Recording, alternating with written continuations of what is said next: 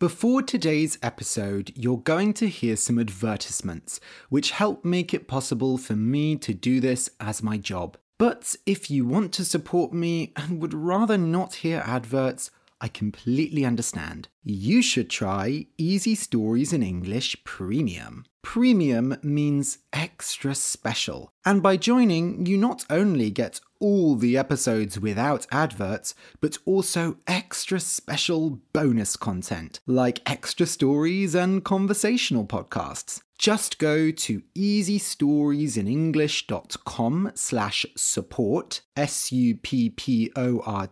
to start your 7-day free trial. If you're listening on Apple Podcasts, just click Try Free at the top of the episode list to join. And now, a word from our sponsors.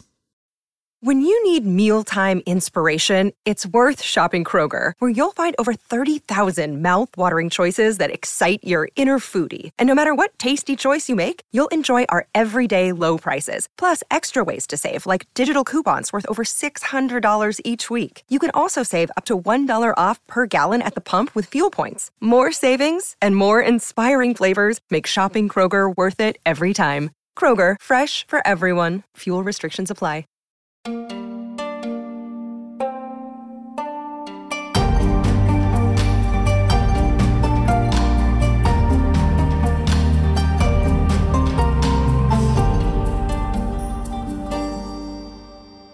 Welcome to Easy Stories in English, the podcast that will take your English from okay to good and from good to great.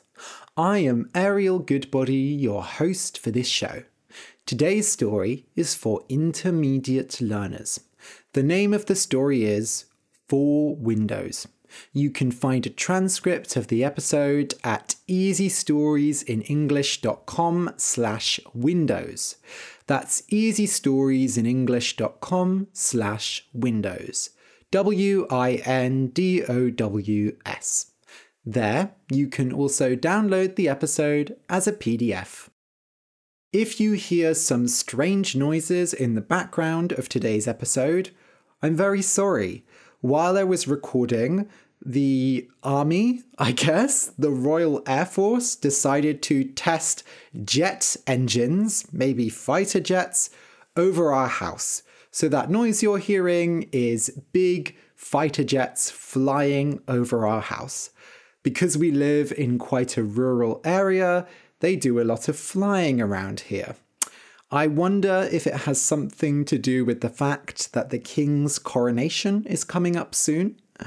Either way, I think it's horrible. So, long live the king. Just a warning, today's story contains suggestions of drug use, addiction, and depression. Okay, I'll just explain some words that are in today's story. Scrub, SCRUB, means to rub something very hard, usually in order to clean it. If you have stone floors and they get dirty, you'll need to scrub them clean. Some people like to scrub their body using a sponge called a loofah to make their skin smoother.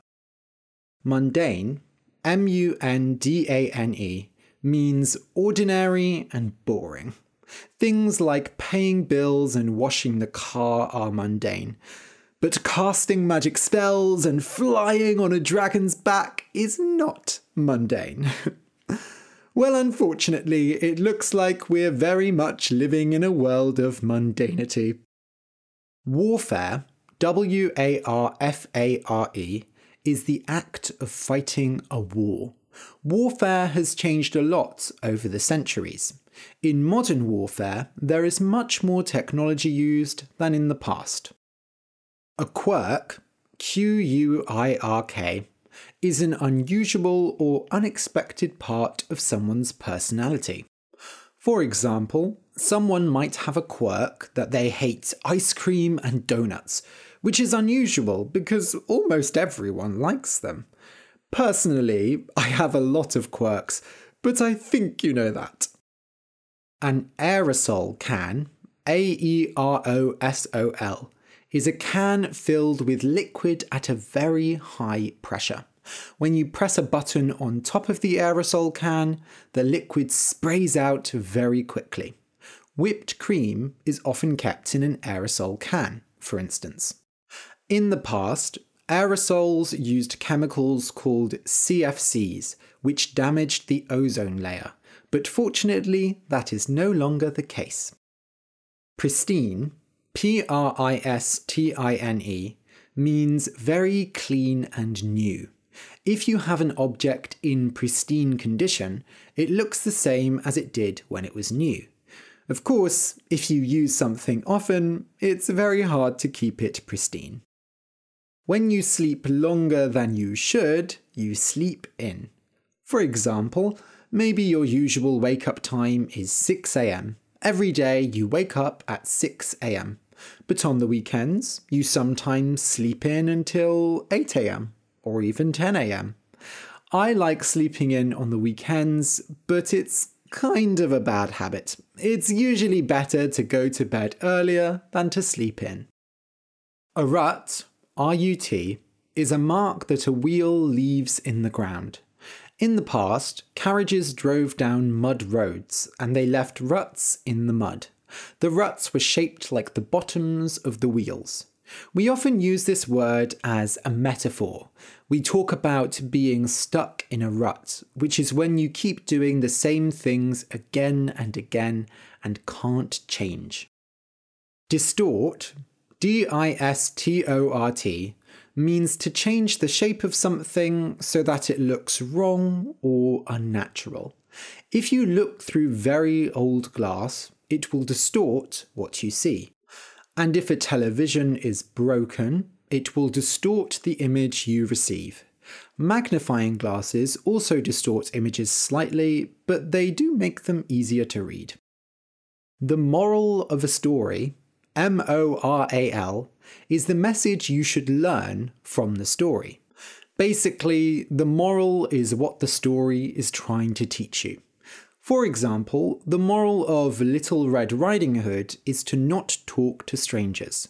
The moral of The Boy Who Cried Wolf is to not lie. But not all stories have morals, and the morals aren't always clear. Okay, so listen and enjoy. 4 windows. Flat 33 Building A was basically perfect. It had no more windows than the other flats, but light poured into it, as if it was chosen by God himself as the place of his second coming.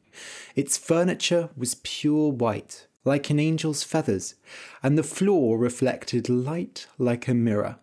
It must take great work to keep it clean, but it did not look like the kind of place where one would sweat and scrub. Elegant people would move through it with gentle ease, finding joy in the mundane act of cleaning. Flat 33 Building B looked like it had been abandoned. At first, you might think its walls were painted with stripes of angry colour, until you realised these were marks made by furniture, alcohol, spilt food, and various unpleasant activities. No amount of angelic scrubbing would clean these walls, but their owner didn't seem to care. The only furniture in the living room was an ancient sofa, which stared into an old television with a cracked screen, and beyond that, into the living room of the other flat. I lived between these two spaces, and I shared the obsessions of the man from Building A and the woman from Building B. I was luckier than them, though, because while the man could spend all day staring at the woman, and the woman could pass her hours staring at the man, I could observe them both. Never before had these two seen their opposites. They knew that people like that existed, but in far-off, unfriendly places. Now, a person like that stood in front of them, lived opposite them. I, of course, had seen far stranger and far sadder people in my time. The great cities of the world are the enemy of mundanity. But it was their obsession with each other, the shock that became curiosity, that became mental warfare that made them so special. Separately, they were zoo animals, each with their quirks, but not worth more than a few hours watching. Together, they were an aerosol can and a hungry flame. The man from Building A woke up early every morning. He walked out in a pristine white towel, but got distracted on his way to the bathroom. He would see something out of place, a lamp that was slightly too far to the right, and move it. And then he'd see some dust, and he'd dust it. And then he would rearrange his bookshelf, and then... By the time he got to the shower, his flat was pristine, and he was sweating. The woman from Building B only saw this rarely, because she usually slept in. It was only when she came back in the early hours of the morning from one wild party or another that she could watch the man work like an ant. She moved to the sofa like a snake, not that he could hear her, and took pleasure in the hurried movements of this tall man. The man almost certainly saw her once or twice, but he was so focused on cleaning that he never gave her more than a quick glance. The woman never watched for too long. She soon started yawning, and would wander to bed. Sometimes she lay down on the sofa and watched him until her eyes fell shut. This did not mean that the woman from Building B was lazy. Every day at 8:30, her alarm sounded and she rolled awake. With the speed of a tornado, she fell into the shower, scrubbed herself, threw some liquid food or cigarettes down her throat, and left the house dressed in a smart business suit, her dirty black hair tied up behind her. Once a year, she got it cut down to a few short inches. The man from Building A watched this, of course, while enjoying a mug of something. Coffee, you would assume, out of some shiny machine. But on some days the mug steamed, and on others it didn't. The man didn't seem to work, but these days work is such an ambiguous word. He spent time reading, if that can be considered work, though his eyes never rested on the pages for long. He sat at his computer, after dusting the desk and wiping the screen, and clicked and typed and did something important. And surely he must have done some kind of work, because he had food, although he never ate much, and every week or so he would disappear into the city and return with a gorgeous painting or stylish sculpture. In truth, there were more colours than just white in his house, but the way he moved through it sucked them all out of the air. There was no doubt that the woman from Building B was working hard. Each evening she came back with her face hanging below her knees. She undid the buttons of her shirt, pulled a drink from the fridge, and collapsed on the sofa. She watched TV, probably some terrible show. How would I know? She barely laughed at it. Several hours later, she would pick herself up, change into ripped jeans and a band shirt, call some friends, or go out. As the months passed, the ruts they lived in grew deeper. The man's flat got cleaner, purer, more pristine and more artistic, but equally less human. The woman's flat grew dirtier, warmer, livelier.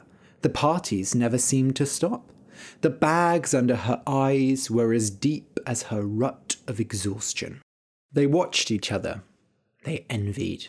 They dreamed of being in the other's shoes. They compared their ruts and thought the others didn't look so bad. Yes, he spent too much time cleaning, but his life was so organized. He knew what he was doing. He got up early. Yes, she was always tired and lived like a pig, but she had friends. Her life was full of joy. She went to bed and slept in whenever she felt like it. That's what I thought they were thinking. You see, my eyes are windows too, and windows, even the most perfect ones, distort. Light travels differently through them. Some things grow, others shrink. Just as our thoughts are distorted when they travel through our lips, the world is distorted as it passes into our soul. The two never met, you know. Did you think they would see each other at a party, confess to their envy, and discover that they were wrong all along? That they had seen each other's quirks through a broken piece of glass, the image distorted? That would not be the story of a great city, where aerosol cans sit neatly on supermarket shelves and flames are fed every few centuries. I know what happened. I saw through the other windows, the windows that look into our dark, wet insides. Bathroom windows.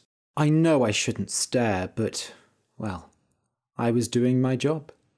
I saw the only room that the man left dirty, though it was still filled with white. Neat rows of white powder sat like dead fires, ready to burn at any moment. I saw the only room that the woman kept clean, although she often washed the sink with her tears and nothing else. I heard his heart stop in the shower, one time when he tried to wash himself to sleep, because the silence of a heart stopping is loud enough to break every window in a small German town, but not a great city. I heard her shout over the phone to her friend, not angry, just passionate with exhaustion. I'm going to change. I'm going to be like that man. I'm going to clean up. I'll quit that stupid job. I'll sob, sob, sob. But the woman from Building B did change. She had already begun the process long before she moved there, long before her eyes distorted the image of the man from Building A. The drinks she stole from the fridge had no alcohol in them. The job she worked paid well, although she hated it, and the friends she brought round were those who had suffered the same addiction she had. In reality, her rut was ending. The earth was smoothing out. Her life was becoming deliciously mundane. The man from Building A could never have changed. His ancestors weighed on him like mountains of coal, the coal they had pulled from the earth so many decades ago. The money flowed into his computer, into his furniture, into his tired blood, and all he could do was make things pure and perfect while his heart stayed black and empty. They were never fighting against each other. This is a great city, remember? Two rats do not fight while a cat holds their tails. Their warfare was always inside them, trapped in the four walls of their flats, the four corners of their lives. The woman from Building B did not realize he had died. She went to stay with a friend for a while, and when she came back, there was a new person in the flat opposite her. He displayed an offensive amount of colour. She waved at him. He closed the curtains. What a shame, she thought. But I suppose he was too good for this place. She got on with her life, and it was rather boring, but she was happy. Or am I just speaking for myself? If you're wondering what the moral of the story is, I'm afraid I have to disappoint you. I don't have a clue. I'm just a window cleaner. The end.